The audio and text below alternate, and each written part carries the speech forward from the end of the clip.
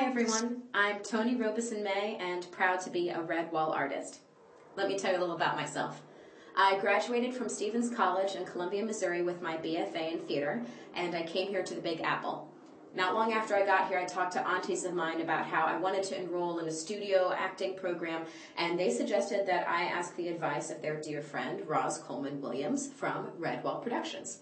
Not long after I met Roz, she quickly became one of my favorite people on the planet and my acting/career guru.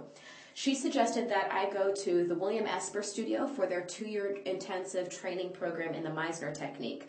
And I can't say how thankful I am, but I did. It changed my life and I grew in tremendous ways as an actor and as a person.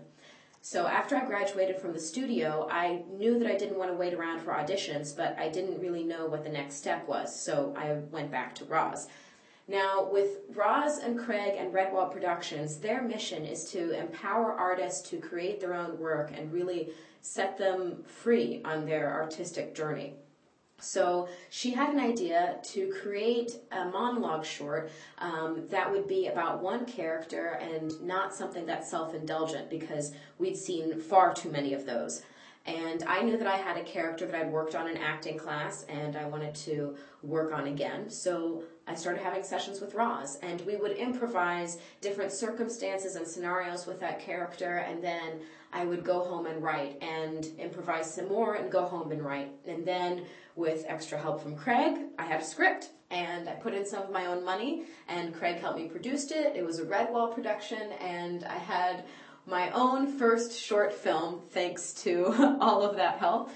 It was called Hurts Like Love, which premiered at the View From Here Film Festival in Connecticut and also at the Indie Power Film Festival here in Manhattan.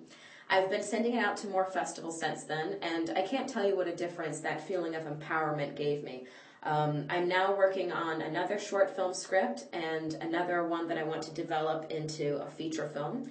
I was recently cast in an indie film that's going to be shooting out in Philadelphia, and I've got more projects in the works. It really did set me on my path and gave me wings.